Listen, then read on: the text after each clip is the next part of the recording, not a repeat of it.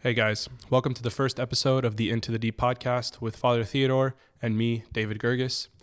Today we sit down to discuss having a relationship with God, what that looks like, and why it's important to have one. I hope you guys enjoy this discussion, and I hope you tune into future episodes of the Into the Deep podcast.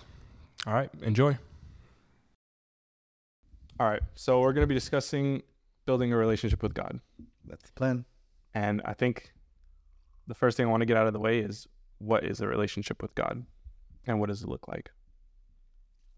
Actually, that's a good question. I think that sometimes we try to overcomplicate, or we tend to overcomplicate these things. I think a relationship with God is just like a relationship that I have with people, right? My God is a real relational being, and so the way that I look at my relationship with people should be the same way that I look at my relationship with God in some aspects. I mean, like the fact that relationships begin at a certain level and they grow with familiarity and they grow when there's bonds of love and there's sacrifice on both, you know what I mean? That sort of thing. So, I mean, I don't think it's much different. Of course, there's some differences in the sense of, I don't see God visibly. I don't hear God, talk to me in the same way that you and I are speaking now.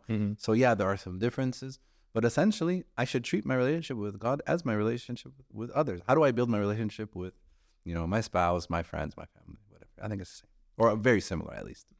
So, I mean, essentially God is our father, right? And so would my relationship with my dad be a similar way that my relationship with God would work, in the sense of this is my father and I'm his son type of thing? Actually, that's why the Bible gives us the analogy of, God as our father, because I think the relationship between like a father and son is probably like the closest relationship that we could say encapsulates what it means to be a child of God better than anything else. Like for me, I have children.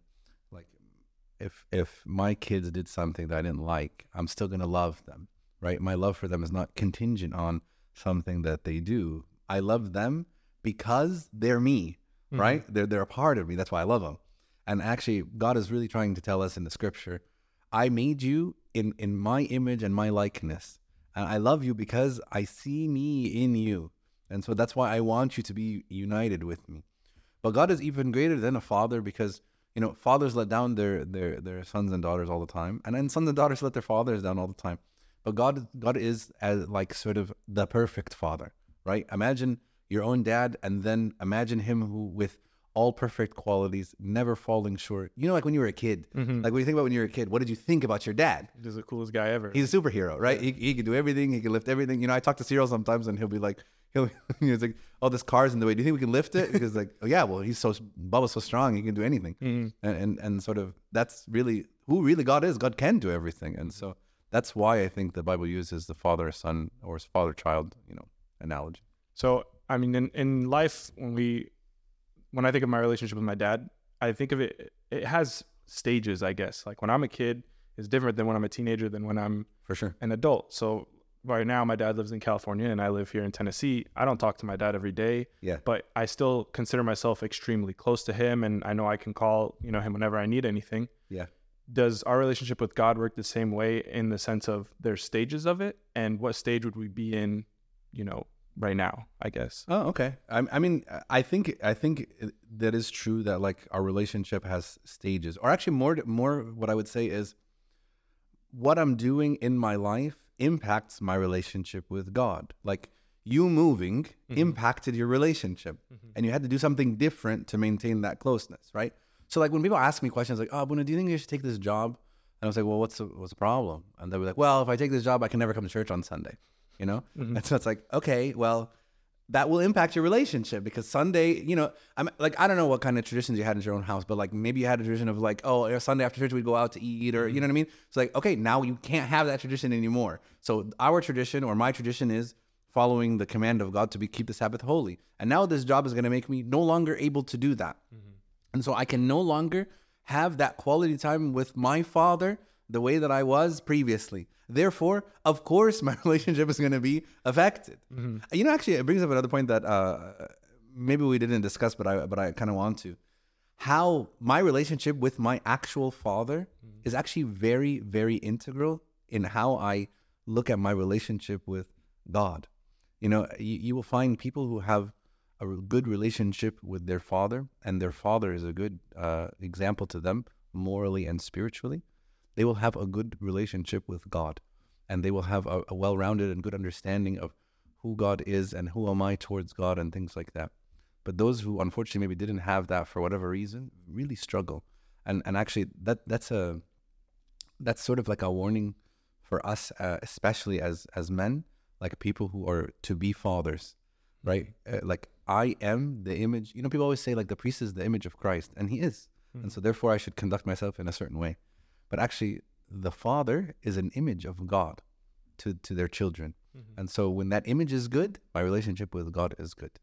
I see many people, very holy and devout and spiritual mothers, but because the father is not, you find the child, straying from God for one reason or another. So why do you think that is, that the people who have good relationships with their father, in real life, how does that translate into the relationship with God? Is that just because they know what it's like to have a father like that? Because again, what does the scripture tell us our relationship with God is like? Say, well, it's like your relationship with, he's your father.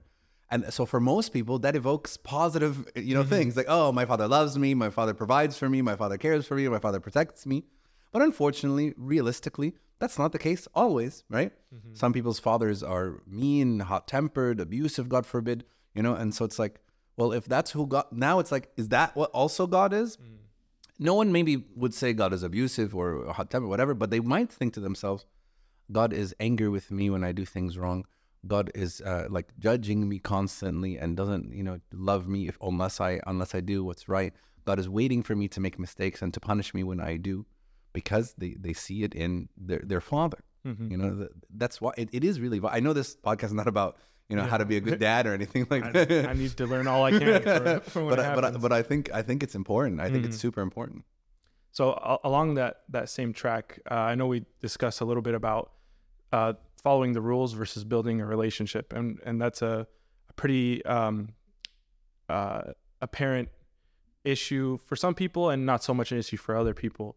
But when I'm thinking of God as my father and then my father here, when I'm really young, you don't really explain why certain things happen.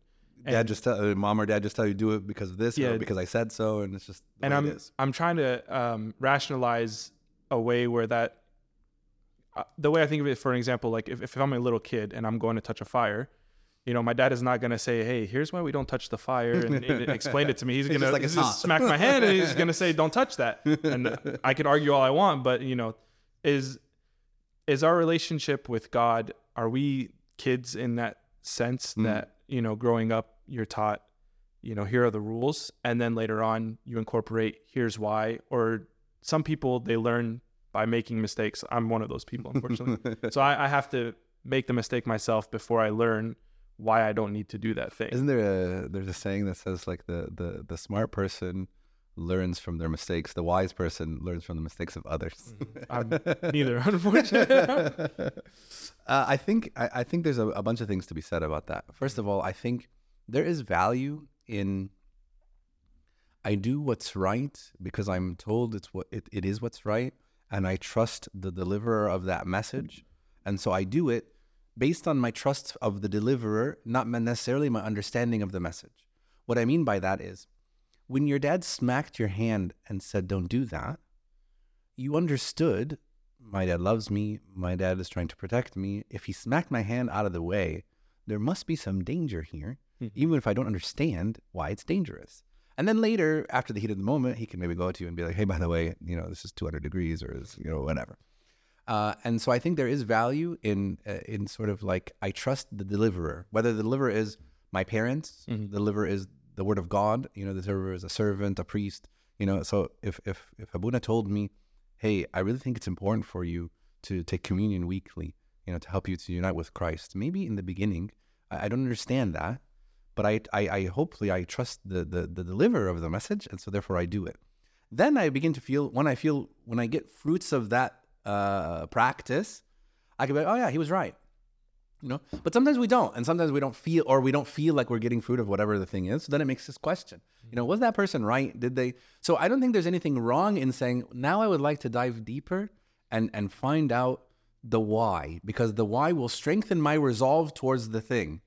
So like, for example, before I was a priest, I was a dentist. And so I could tell people, brush your teeth twice a day and make sure you floss. For most people, I don't know, it depends on your behavior. It depends on your hygiene. But for lots of people, the dentist told me to do so, and therefore I'll do it because he's an expert in my oral hygiene. And so he said to do it, and then I should do it, and it'll get me good results. And then if they do it, they come back and I say, oh, no cavity. And they're like, oh, wow, it worked. You know what I mean? For some people, unfortunately, they're like, well, why? I feel like I don't need to floss. I don't get that many things stuck between my teeth. And actually, as a dentist and as a spiritual father, there is a duty to then explain, because my hope is in explaining that will give you further encouragement and determination and resolve to do the thing that maybe, if I just said, I'm a dentist, do what I said. I said to do it, so you should just do it. And you're like, well, okay, I don't care what you say, So I do think there's a place for both. I think it's good and nice and a virtue to do something for the sake of someone said something to me, and I trust the deliverer of that message, and so therefore I'm going to do it. But I also think that sometimes, depending on our personality and depending on the situation, has its limits. And so, getting a further explanation can really enrich that thing that's happening. So I do think it's wrong when people say, you shouldn't have to question. You shouldn't need to question. It's wrong for you to ask why. You should just do it because it's right. That's not enough for people, and that's not necessarily wrong. So when you say building trusting the messenger in this sense, this is different than trusting the message that's being delivered, right? So that's what I'm saying, is like, you might not necessarily understand the message, right? I like, it says love your enemies, for example. I tell you love your enemies. I tell you, because this person did something wrong, I want you to let it go. That makes no sense. Turn the other cheek makes no sense. It just on its face maybe doesn't make sense. There are many things actually in our life, even non-religious things, that are paradoxical in nature, right? Like you ever hear the saying where it says, if you love something, let it go. That doesn't make sense. It's a paradox, right? If I love something, I should keep it with me. Right. But the wisdom in it is, I want somebody to be with me sort of on their own rather than me forcing them to be with me. Therefore, when I let them go and they stay, now I'm certain, means more almost. Yeah, that they actually love me. So there are things we do that on its face, on its surface, doesn't seem to make sense or doesn't seem logical. So maybe I don't always understand the message. But because I understand the deliverer, or I trust the deliverer of the message, I think to myself, I'm like, that message must be true. I have just yet to have a full understanding of what that message is. So I want to pick at that a little bit, just because I'm someone who likes to question a lot of things all the time, and I do it.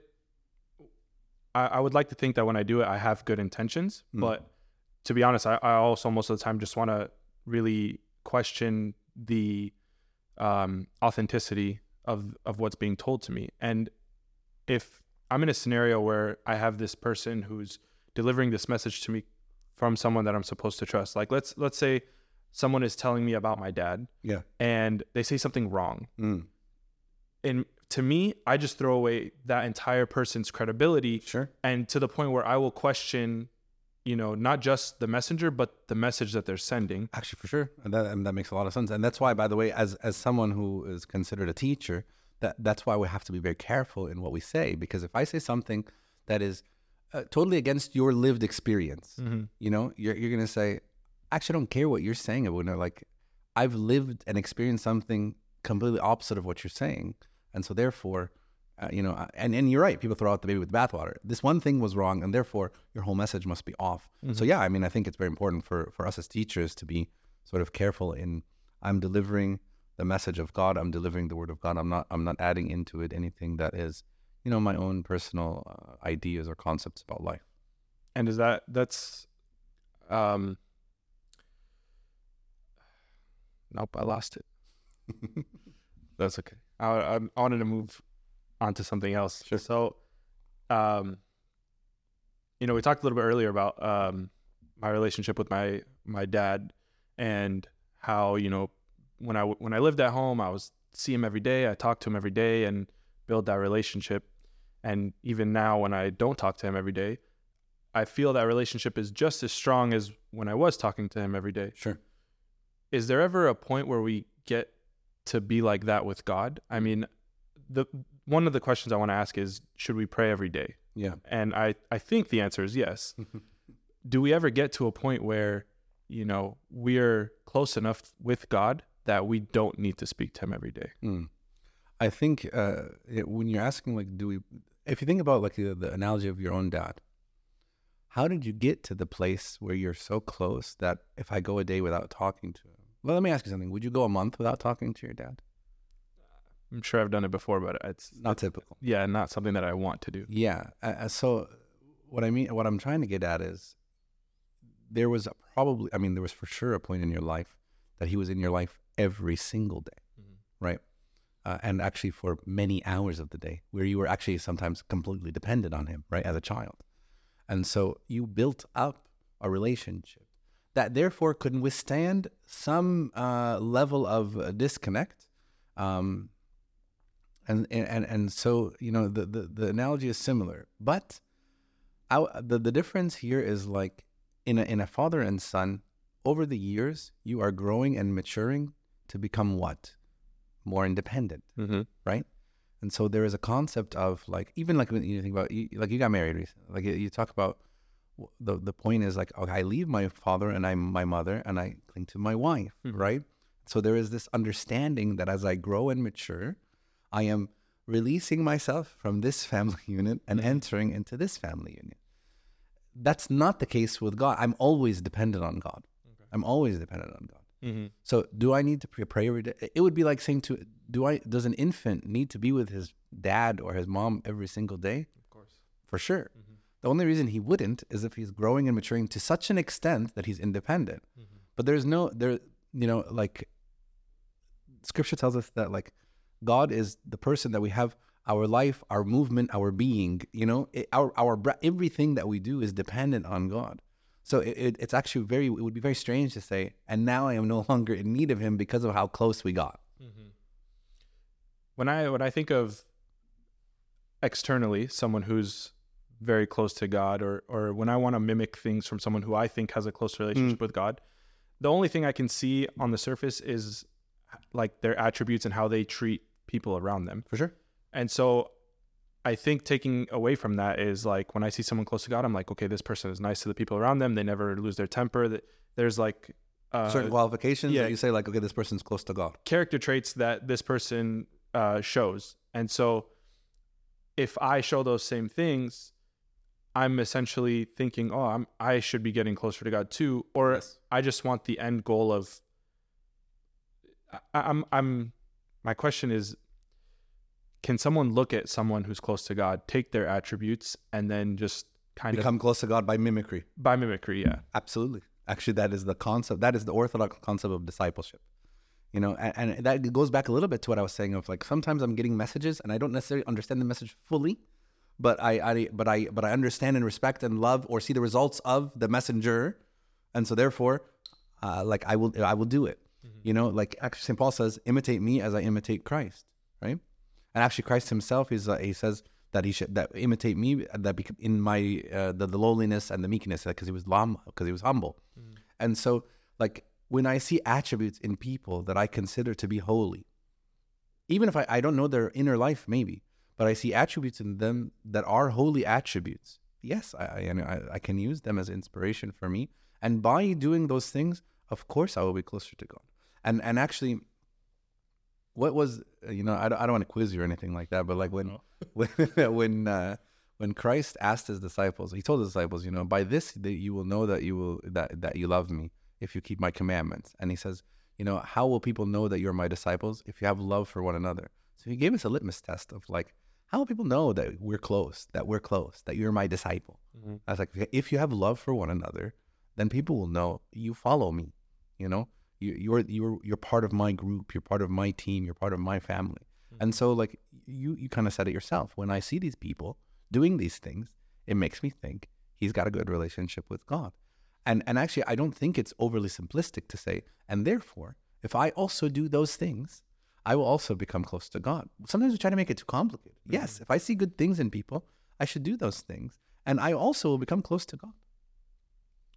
If I wanted to dumb down how to build a relationship with God, and let's say I'm completely new and I want to start today. You know, I want my entire life to just revolve around building this relationship with God. Yeah. What should I be doing?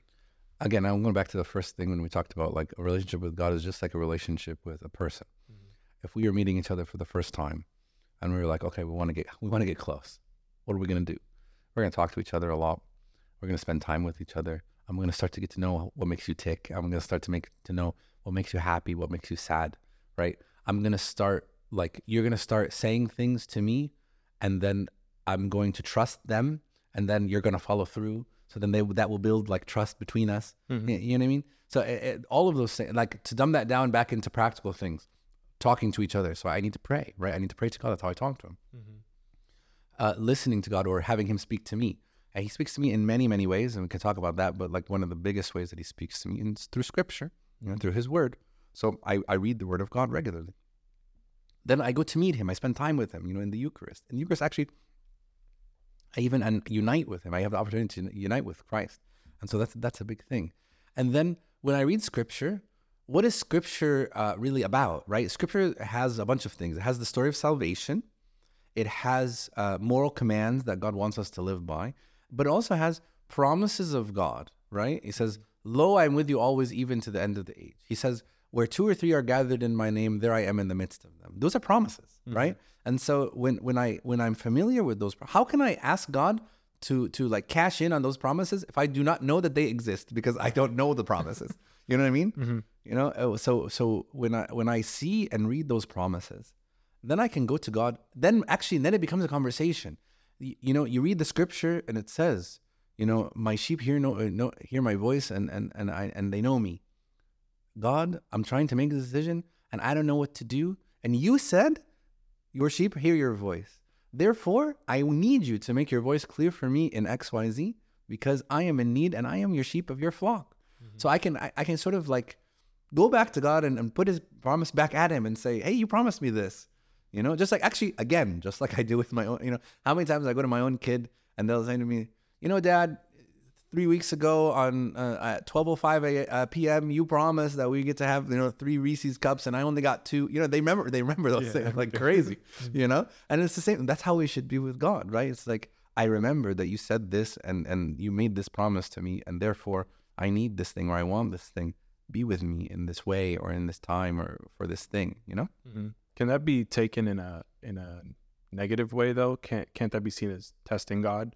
Or if you take it to kind of a place that's not authentic, where it's like God said, but I'm not testing God. I'm actually like, he said he's going to do these things for me. And I know God's not a liar. So someone like me would say, okay, I know God said he's going to do these things. I'm going to ask him and put these back towards him. Yes. And if they don't happen. Well, but I agree. But what are the things that he promised? Be careful. He's not promising, for example, a new car, a good job. Right. Mm-hmm. He said he's going to be with me. He said he's going to he's going to make himself clear and known to me. He promised me things that he will follow through on. Like, actually, yes, I can ask him those things because he will follow through. One of the most famous examples that we talk a lot about is when we talk about tithing. Okay. And actually, like, yeah, I know we've talked about this before, and you have an interesting take. Hopefully, you'll share a little bit. But like, like in Malachi, he says, try me in this. It's the only thing he says. Try me in this. That if you offer your tithe faithfully, that your storehouses will not be overflowing with more abundance than you can ever imagine. So actually, God is asking you and saying, like, my promises are good, and I keep my promises. So of course, I can say, God, you promised me X, Y, Z. Tithing is one that really hits home because it really never fails, but every time I'm so hesitant to do it because again, it goes against logic, right? Right. Well, how is it logical that if I give away money, I will have more money? Right. It's like, well, if I'm struggling with money now and then I give 10% away, how does that make sense? But I mean, Well, the thing is, in a very simple way, you have household and you have finances and things. How many times you have unexpected bills, or actually, sometimes, hopefully, unexpected money coming in for whatever reason. And so if I try to calculate everything, you're going to find there was things that came up that were out of our control, whether positive or negative, right? That I could not account for, I could not plan for, right? And so there's plenty of room for God to bless what I have, to make it sort of last, or to make it abundant, or things like that. And also there's ways for God. I make more than enough money than I need, but somehow at the end of every month, I'm scrounging. Right. You know? I don't want to get into specific numbers, but I have a funny story that actually happened this week. Okay. So Sarah, she told me she never has. Sarah's gonna be happy that she got shouted out on the podcast. She's really a blessing, because I never jump to the idea of tithing. I'm never like, I gotta go, give 10%. But we talked about it recently, and we're getting back into it. She's never missed, but I've kind of held back. Sure. And so, without giving specifics, I started tithing again, and it was out of one paycheck. I was like, okay, I'm gonna start now. This one paycheck, I gave 10%. Yeah. And I rent my cars out on Turo. Yeah. I haven't had a rental in months. It's been maybe like 9 months since I've had a rental. Yeah. This week alone, I've doubled what I tithe. Sure. And it's like, and it could very well be that God is saying, you know what, I want to prove this to you in a very real and practical way. Hey, don't worry. Like if you're gonna count pennies, go ahead and count pennies, but you're gonna end up short at the end. But if you give me what is due to me first, I'm going to bless you more abundantly than you can imagine. That's a wonderful thing, actually. Yeah, it's wonderful till you go back, because I feel like once you get these blessings and you feel like what it's like to be close to God, even if you're better than you were before, sure, as if you're not improving, it almost seems like it's a waste. I actually, one of the ways, analogy that one of my spiritual fathers, he told me one time that I really liked. He's saying, imagine your spirituality or your relationship with God like a blanket, like a white bed sheet, okay? And the white bed sheet has like stains all over it because of my sin. And when I go and I build my relationship with God and I get closer to Him and I repent and I confess, I put my bed sheet in the wash, okay? And then I could pull it out and you look at it, and especially if like you could do a side by side, like, oh, it's so clean. Mm-hmm. But then you look at it closer and you're like, well, I didn't use bleach. And so it's a little dingy. Mm-hmm. So if I put it again in bleach and then I do a side by side, like, yeah, actually now it's cleaner than I could eat. Like that other thing was dirty. Like the thing that I thought was clean, it was dirty. But now that it's bleach, it's white. But then if I sort of look at it really carefully, maybe I didn't use my Tide pen on certain areas, so there's like, tiny whatever. So it's like, so I need to clean those. And it's dirty. Actually, it's filthy. Now that I look at it, it's filthy. And so I clean it and I clean it. And then, okay, now it's clean.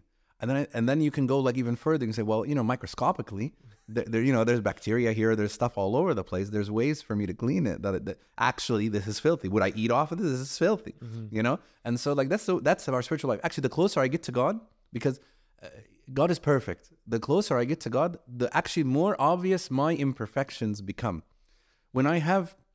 Sometimes when people are far away from God, there's probably one or two sins that are really keeping them away from God completely, I don't go to church or I don't whatever because I have these one or two things that maybe I love to do or I can't get rid of, and they're just really whatever. And then maybe by the grace of God, I get rid of them, right? It would be weird for them to be like, and now therefore I have no more sin, right?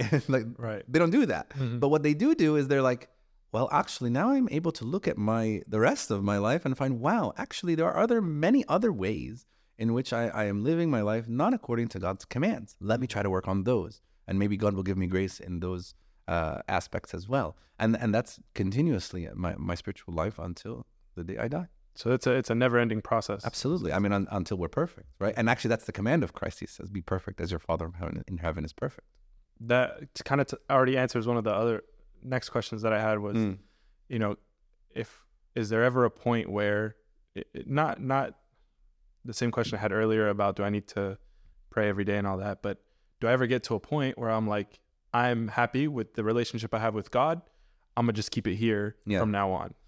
I don't think so. I think to use an analogy like working out or exercising, is there ever a place that maybe I would be satisfied? I think in some ways yes, but in some ways no. So maybe let's say, for example, I had a weight goal. I've achieved my weight goal, but if I don't do something to keep it that way, Right. I'm either going to lose muscle or I'm going to gain fat. Something's going to happen because my body is doing things, right? I'm eating, I'm drinking, I'm running, I'm whatever. It's a dynamic thing. And so my relationship with God also is dynamic until the day I die and God says for me, hopefully God willing, well done, good and faithful servant. Then I've completed, I've done everything to completion. But until that moment, yes, I'm constantly either going forward or going backwards. I have to be. I'm going forward. There's no I'm just staying in the middle, doing nothing. Good where I'm at. Yeah. All right. So switching gears a little, we talked about, what I should do to strengthen my relationship with God every day. And I want to ask the question of giving an example of somebody who does everything, every, box they check. Sure. But at the end of it all, they say, I don't feel any different. I don't feel closer to God. I don't feel him in my life at all. Are they doing something wrong? Do they need to just be persistent in what they're doing and keep doing it, and eventually it will make sense? Or where does somebody who's in that situation, how can they overcome that feeling? I'll say something that's going to sound kind of harsh. If someone tells me that that's what they're doing and they feel nothing and no difference, I will just say that I don't believe you.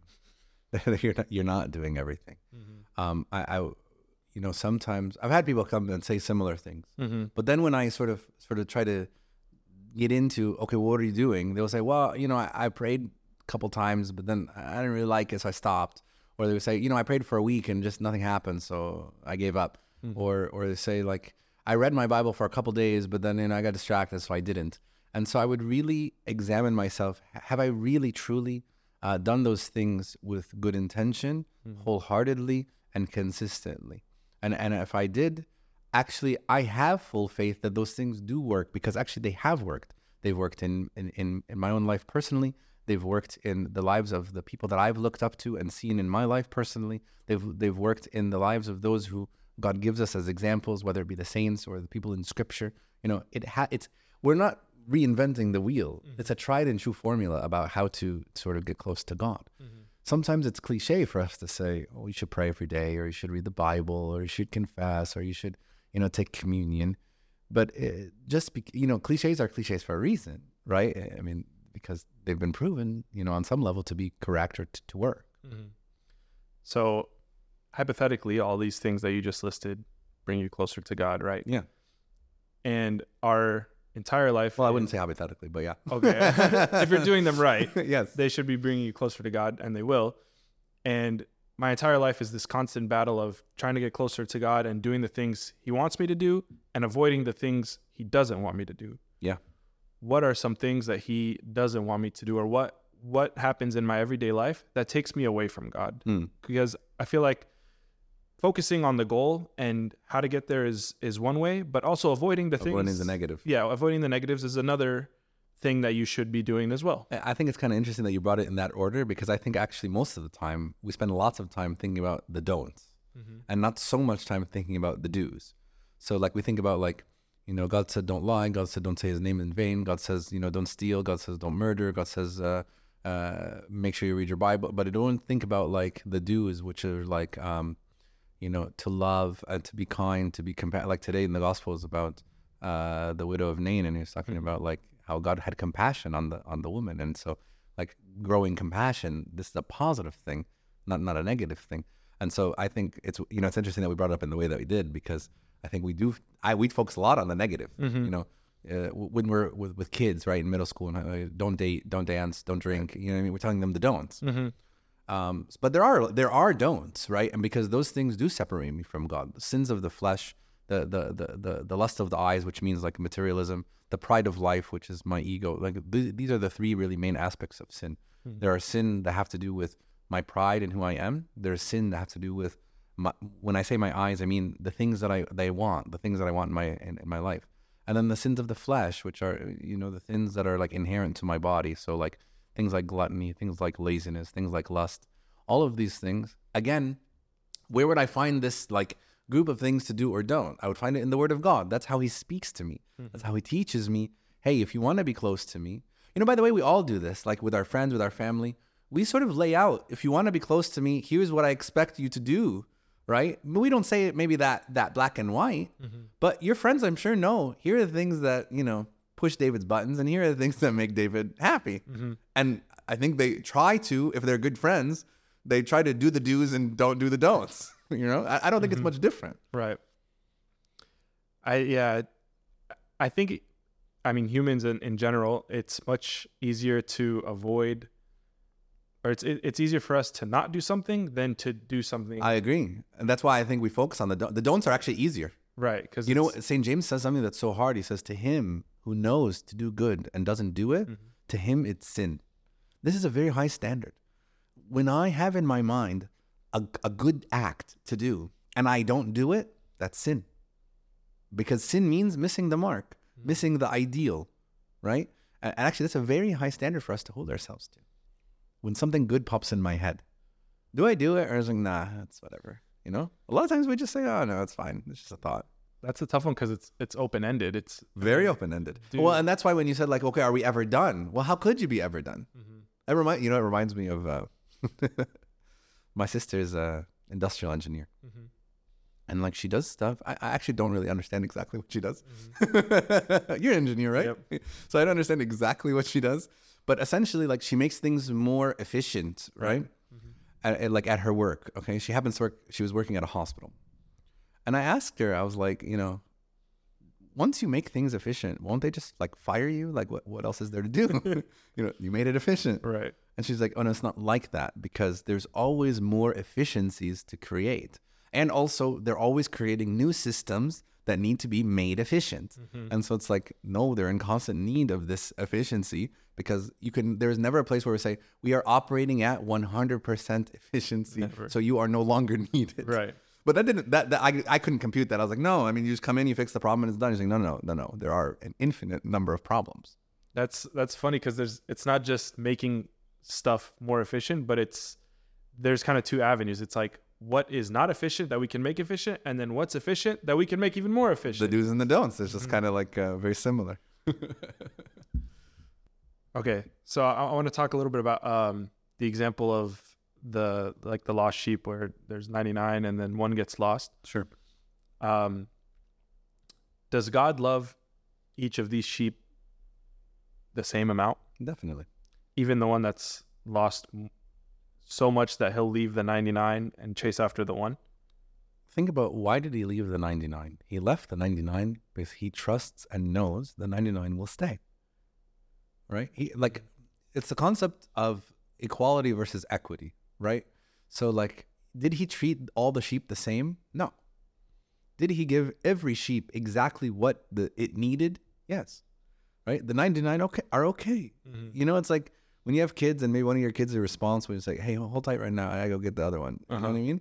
It's not like you love them different. It's like, well, I can trust that this one's going to be okay for now in this moment. And by the way, that doesn't mean that's infinite and unlimited, right? If he were to leave those sheep forever, they would also be lost. Right. But essentially it's important for us to not take parables too far beyond their intended message. Okay. Right? What's the intended message here? The intended message is God loves even the people who seem from the outside to be purposely trying to screw up their life and trying to be away from God. And God is loves them so much, he's willing to actively chase them, And he loves them so much, he doesn't think to himself, I have 99 other ones. Who cares if I lost one? That's still a pretty good ratio.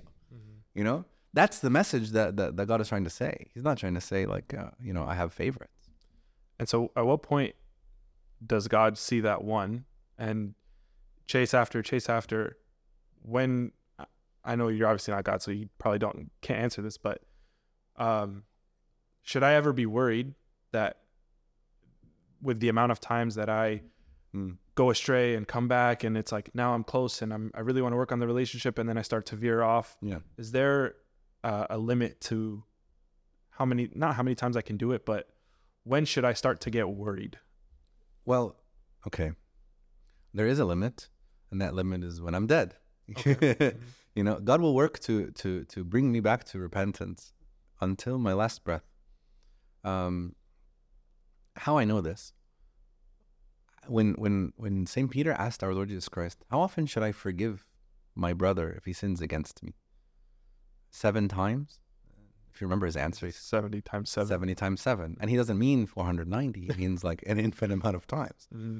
And so if God would never, if we believe God to be just, God would never ask you to do something that he himself is unwilling to do, right? Mm-hmm. So if God is saying you ought to forgive people as often as someone comes to you and says, David, I'm sorry, like, can we start over, or can we be okay, or can you forgive me? God's expectation is for you to say, sure, I forgive you. So therefore, if that's the standard that he's holding you to, mm-hmm. definitely he's holding himself to that standard. That makes sense. I think sometimes we don't believe that, even though we know it and it's very clear in scripture. I think like sometimes we're like, I've messed this up too much. I've gone too far, and like now I can't fix it. Mm-hmm. But actually, the church fathers, St. John Chrysostom, he talks about, it's so funny the way he says it. He says like, repentance is so easy. All you have to do is you go to God, you're sorry about what you did, and you resolve to not do it again, and he's there always to say, sure, I'll give you another chance. And it's almost like when he's writing, he's saying like, I can't fathom why people wouldn't do this, because it's so easy. All you have to do is just say I'm wrong, admit I'm wrong, ask God for his help, be resolved not to do the thing again, and he's willing to take you back always. I think it's because, the way I would argue is that if someone wronged me 100 times, sure, by the 99th time I'd probably be like, okay, no more, I'm done. Well, there's a difference. That's why there's a difference between our love and the love of God. This is also why the father-son analogy or father-daughter analogy, while the closest to our relationship with God, is still even not perfect. Most parents would tell you, if you ask them, is there anything your son or daughter could do to make you not love them? They would say, actually, no, Abuna. There is nothing my kid could do. They are a part of me. I will love them forever. But actually in practicality, you see extremes mm-hmm. where people are like, you know what, enough's enough. People get cut off, families get cut off. That does happen. Mm-hmm. But it takes a lot. Why God uses this analogy is because he's like, that's how I am, but to the maximum degree. Like that there is no limit of like, and therefore I will now cut you off. Mm-hmm. The only way actually God will cut us off is by our own will. We refuse to go to him, okay? If we refuse to return to him, he's not going to make us come back. He respects my free will. But then that could lead people to do it just to have a safety net, I think. What do you mean? One of the biggest controversies is like, you have nothing to lose by believing in God and yeah, right. Isn't there? This is a famous philosophical. Is it called Pascal's wager? I think maybe, I don't know. I have to look it up. But there's a thing of like, if you're unsure if you should believe in God, it's better actually for you to believe in God, because the alternative is an eternity of condemnation. Mm-hmm. And if you're right, then you'll be in heaven. If you're wrong, you're eternally condemned. So like, it's just safer. It's just Yeah, the worst case of either scenario is the same, but the best case exactly is way more beneficial if you're right on this side. So yeah. I know a lot of people don't like that, and I'm someone that like that seems like a cop out to me. But the difference, or the thing that is sort of really important there, is that there's a presumption there that I could fool God, that God will cannot check, that cannot sense my disingenuousness. God knows my heart. Actually, God knows my heart and intention better than my own. We can lie to ourselves about our intentions lots of times. Mm-hmm. You say, "Oh, I did this for you," and it's like, well, actually, no, you didn't. You did it for yourself, and you can't really see that you did it for yourself. But God knows, and so that presumes that I am able somehow to hide from God my true intention. If my true intention was live a life of sin until my last moment and sort of throw up a couple words of repentance, mm-hmm. Actually, God would would not accept it. B would make sure that did not happen, because God knows, mm-hmm. and God knows when my repentance is genuine. Isn't that? People would think of that as the same as like the thief on the cross. I know it's not that. That's the thing. Is like, okay, so the thief on the cross. Many people get so confused. Like, this man lived a life of sin, an entire life of sin, mm-hmm. and he just said a couple words, and I'm over here for decades, praying, reading my Bible, fasting, doing all this stuff. Like, mm-hmm. give me that one, give me that path, right? And it's like, he couldn't have planned that path out for himself. God wouldn't have actually accepted him to plan that path out for himself. But that was the path that he was put on, and God saw his genuineness in the moment, which was a critical moment for him to express his genuineness, and he did. You know, actually, Christ gives another example of this. That is one of my favorite parables, the parable of the 11th hour worker. For people maybe who don't know, the 11th hour worker parable is God goes to these people, or the owner goes to these people in the morning, and he's like, if you come work for me all day, I'll give you a denarius. Okay, it's a day's wage. And so they're like, yeah, cool, we'll do it. And then he does that at like 6 a.m. And then at 9 a.m, he goes, you know what? I still need more workers. I'll bring them. I'll pay you also a day's wage. And actually, throughout the day, he's still getting more workers at noon and at 3 and whatever.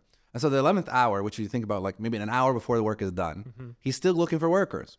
And he's like, hey, I need workers. And they're like, yeah, we'll come. And he's like, if you work for this hour, I'm going to give you this denarius, or this day's wage. And actually what happens is at the end of the day, he starts paying people. And actually, what is the order in which he pays the people? He's like, I'll pay the 11th hour workers first. So he gives them the day's wage. So you can imagine the guy was at 6 a.m. He's like, oh, he gave that dude a day's wage. Right. Okay. Maybe there's a bonus coming my way, you know? And so and then when he gets to the people from the 6 a.m., he's like, here's your day's wage. Now they're upset. And he's like, why are you upset? You and I agreed for a day's wage. And so did I not give you what I agreed? Don't be evil because I'm good, you shouldn't be evil. Like, I'm good. I was generous and merciful to that guy, but that has nothing to do with you. I gave you exactly what you agreed on. And the church fathers teach us that day's wage is our eternal life. Okay. And he gave the eternal life to everybody who faithfully followed him, regardless of for how long or for what the situation or the circumstances. And you, Mr. 6 a.m., don't have the right to judge, the 11 p.m. guy, because it's not your wage to give, and you're not the owner. If he wants to be generous and merciful, what's that to you? Here's the thing we agreed to.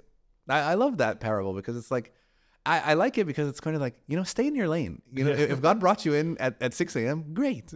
Thank God. And maybe you will get reward and benefit from that, in the life, in your life on earth and things like that.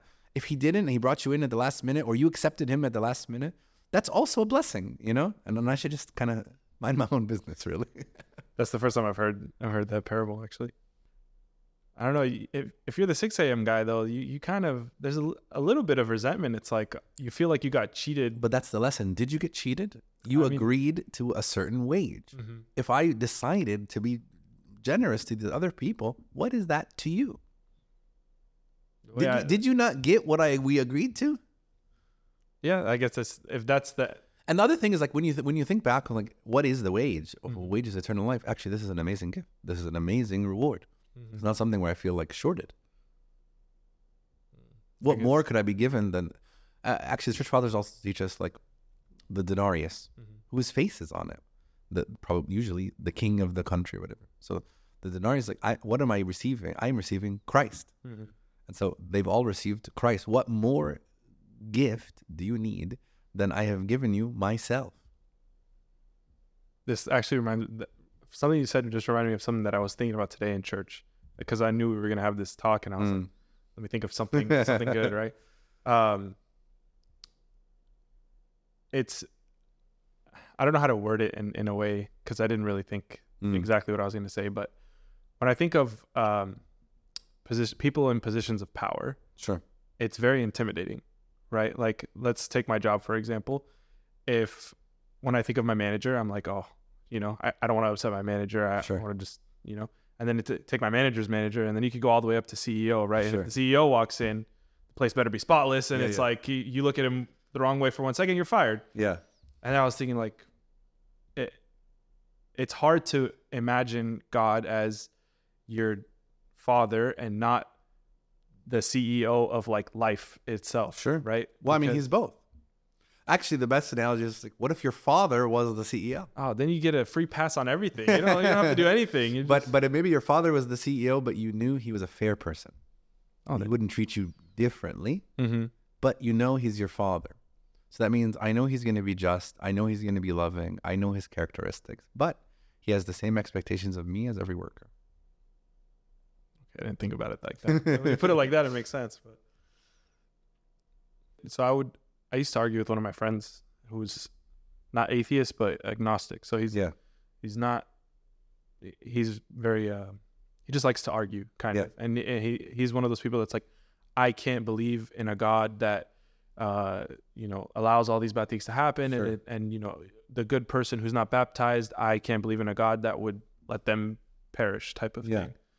And I think the analogy that I gave them when I was very not I'm still not, but back in the day, I was like, think of like a marathon, like someone running a marathon. You have to pay and sign up for the marathon, and when you finish the marathon, you get a medal and a shirt and everything. Sure. Anyone could come in and run the marathon. Sure. And you could run it faster for all the people care. But if you didn't sign up, you're just running to run. You know, you could do it better, faster, whatever, but you're not going to get a medal at the end. And that's kind of the analogy that I gave him, and he didn't like it, but I was like, I think kind of. That's actually a very good analogy. And you know what's so funny is, like, your analogy is not that far off from St. Paul's. St. Paul actually gives a very similar analogy. I'll read you something from scripture. Actually, I think it's kind of cool. St. Paul says in 1 Corinthians, "Do you not know that those who run in a race all run, but one receives the prize? Run in such a way that you may obtain it. And everyone who competes for the prize is tempered in all things. Now they do it to obtain a perishable crown, but we for an imperishable crown. Therefore, I run thus, now with uncertainty. Thus I fight, not as one who beats the air, but I discipline my body and bring it into subjection, lest when I have preached to others, I myself should become disqualified." So he's saying, like, everybody is in the race, but you have to actually run in a way that is the right way, to obtain the prize, right? And so it's like, when you say, like, can anybody have a relationship with God even outside of a relationship with our Lord Jesus Christ? Actually, the answer is no. Christ said, no one comes to the Father except through me. Okay. But how that looks on an individual day-to-day basis, that might differ. There are things that God commands us. And as a child of God, he said, if you love me, keep my commandments. Okay. If you love me, keep my commandments. And so then he says things to us like, unless you eat my flesh and drink my blood, you have no life in you. So he commands to partake in the Eucharist. God says, keep the Sabbath holy. This is a command. God commands us. He says, unless you are born again of water and spirit, you will by no means enter the kingdom of God. So he commands us to be baptized. So I ought to follow. I should run in the race, in the way, with the rules that the race, the preparer of the race has outlined. Right. And so, there are sort of then within the race. How am I striding? What am I doing? Yeah, it might differ from person to person. But there are certain guidelines that God gives me. Maybe I dedicate my life to service. Maybe I dedicate my life to prayer. Maybe I'm a person who, is very wealthy and I'm very generous with my wealth. There are many, many aspects in which I can grow in God that are individual to that person, tailored based on their gifts, tailored based on the talents that God has given them. Actually, a little small interesting thing in the liturgy, he says, he taught us the ways of salvation. He taught us the ways of salvation. And there was a period of time where some people suggested we should not say, taught us the ways of salvation. Okay? And even in Arabic, it's plural. The problem with ways. They wanted it to say, taught us the way of salvation. And actually, at the time, His Holiness Pope Shenouda was like, no, ways of salvation is fine, because my way is to enter the monastic life. Your way is to be married. Your way is to be a priest. Your way is to be a doctor or a lawyer or whatever, but I achieved, or I can achieve my salvation in those ways. There are many ways. But with the people who are saying way, they were saying there's only one way. No one comes to the Father except for me, Christ. Right.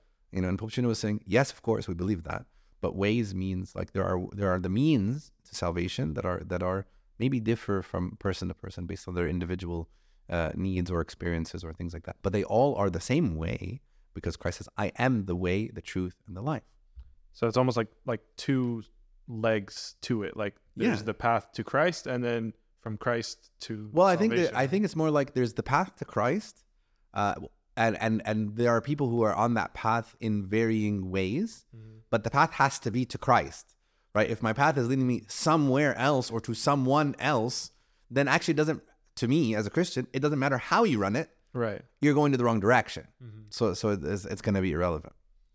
So baptism is one of the things, and I know a lot of people have issues with it, of if you're not baptized, you can't get to heaven. And my question to that, and I'm sure there's a lot of people who ask it and probably had an answer already, but I don't actually know the answer, is the thief on the cross was not baptized, but also made it to heaven. What's the How? How? What did he do? Or Yeah. I mean, it kind of goes back to the question that your agnostic friend, he was kind of like, well, I don't get it. Kids that didn't have a chance to get baptized, or really good people, but they just never had a chance to be baptized. Why is it that how could a just God let them be in eternal punishment? Mm-hmm. So I'll try to answer the question about the thief, and then I'll answer this question about, like, why would God punish people just because they didn't do this one ritual or ceremony? First thing about the thief on the cross, Christ outlined, here is the way in which you should enter salvation, to be baptized. This person had no opportunity to be baptized. And so, Christ looked at his faith. If this man had an opportunity to be baptized, he would have. Mm-hmm. He would have. Do you think if they were not on the cross and Christ said to him, go get baptized in the name of the Father and the Son and the Holy Spirit, he would have been like, nah, I'm good? He would have been baptized. Right. So it was more of a practicality of his literally his physical condition. He couldn't be baptized. And God, who is the creator and author of the law, it is within his purview and his right to make exceptions. Mm-hmm. Like you say, yes, this person will enter without baptism because he was actually, there are writers who say he is baptized by blood. He was baptized in blood. Mm-hmm. But even if you want to be very technical, say yes, but he wasn't baptized. You know what I mean? Mm-hmm. And so, like, if you want to be that technical, what I would say to you is the author of the law has the freedom, the purview to be like, yes, and here's an exception, and here's a good reason. Actually, I don't even have to answer to you as a reason, as God. Yeah. I don't need to answer to you and give you a reason. Don't owe us anything. He doesn't owe us anything. But like God, if I know God to be just, then I know if he allowed that person to go into the kingdom of heaven without baptism, God has a very good reason why he did that. Mm-hmm. So then the question then comes of, like, those people, the good people that, they're good, but they didn't get a chance to get baptized, or the babies or things like that. People that had no opportunity to be baptized, I think would, again, this is sort of God and his view of salvation. Anytime we speak about these things, we have to speak about it with some humility, knowing that God is the one who ultimately makes those decisions, not us. Right. But what I would say is, I know the characteristics of God. God wants me to be in heaven with him. God loves me. God doesn't desire the death of a sinner, but rather that he would return and live. So God wants my salvation. Therefore, and also God is just, right? God is fair. Mm-hmm. These are characteristics of God that I know he has, because that's what Scripture tells me he has. And that's what we experience when we experience God. So knowing those things, it doesn't really make sense on the surface that God would be unjust with these people who had no opportunity. Mm-hmm. Okay. But then also I do want to say the caveat of, did they really have no opportunity or not? When we talk about babies and things like that, of course they didn't have an opportunity. Right. But there are many people who are familiar with the Scripture or have heard about Christ and reject him. And I don't think it's an unfair thing to say God will hold all of us accountable for our actions. Mm-hmm. This is something that I think we all strive to do to one another, right? We hold each other accountable for the things we do. Mm-hmm. And so, have I been presented Christ, or have I heard about the gospel message? For you and I, of course, we have no excuse. And I would say for most people, they've at least heard the gospel message, and they decide for themselves sort of whether to follow it or not. Mm-hmm. I used to think about that a lot. And aren't we parents that teach their kids about God and showing them about, the way that through baptism and everything? Aren't they almost setting their child up at a disadvantage? Well, they're setting themselves up at an advantage, but they are setting themselves up for stricter judgment, for sure. Okay. Because Christ says, to whom much is given, much will be required. Mm-hmm. And so I've had a leg up. Maybe I was living in a family that prioritized the Christian life, taught me to pray, taught me to read, taught me about Scripture, taught me the church, taught me the sacraments. God will call me in the second coming and said, I gave you, in the liturgy of St. Gregory, it says, you have given us all the remedies that lead to life. So it's like you didn't, and he says, you have not left me in need of any of the works of your honor. So it's like, you gave me all the components that I would need to be successful.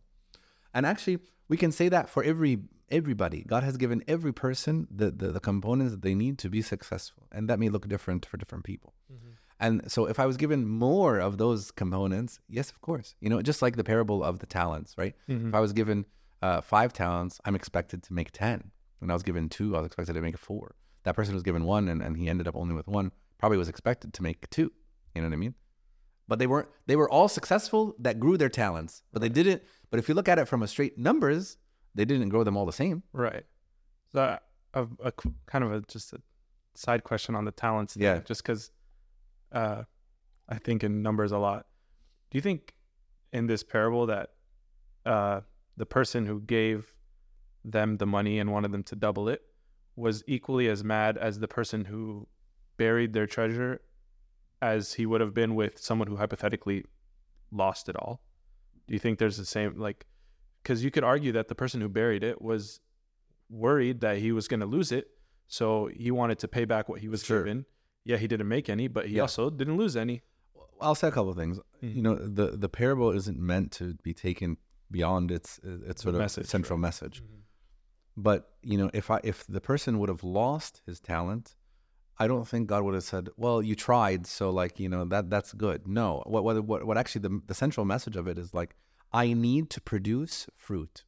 Okay, it's not enough for me to just sort of stand pat with what I've been given. It's so if I your analogy means I used the talents for evil, for example. Mm-hmm. That would get me 0 or negative, right?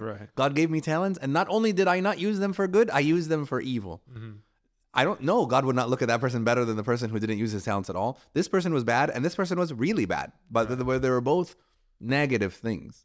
So the mark of success is producing talents, not giving back. Scripture tells us why did God give us gifts? It's for the benefit of the community of the believers. For the people around me, for the church, in the service of others. Mm-hmm. So one more thing I want to ask about. You said the only way to God is through Christ. Yes. When we say our relationship with God, we kind of touched on it last time, but what does a relationship with God and the Son and the Holy Spirit, are these all different? Oh, you're talking about the Trinity, the Holy Trinity. Yeah. I mean, because when I think of there is no one who comes to me except through Christ, I'm thinking of, okay, there's God the Father, and then there's Jesus Christ. So I need to, through Jesus Christ, I think I kind of just answered it in my own head, but I want to hear what you have to say. Yeah, you're actually right on. You're right on it. So it's okay, I want a relationship with God the Father, for example. Mm-hmm. And Christ is saying, you know what? There was this problem called sin that prevented you from having a relationship with God the Father. And guess what? I came to die for you, to remove that sin, so that if you accept me as your Savior, you can have access. That's what actually St. Paul talks about, having access to the holies. Have access to God the Father through the sacrifice of our Lord Jesus Christ. So it's only through me. And then how the Holy Spirit fits in is when the Holy Spirit dwells in me and convicts me of sin, he brings me to the righteousness that is required for me to approach God. Mm-hmm. I have a separate question that I don't think we'll have time to get into. But this is maybe a topic for a topic for a different day. But I think it's a good spot to wrap it up. What do you think? Sure. I think this was probably the best one we've done so far. I think it worked out pretty well.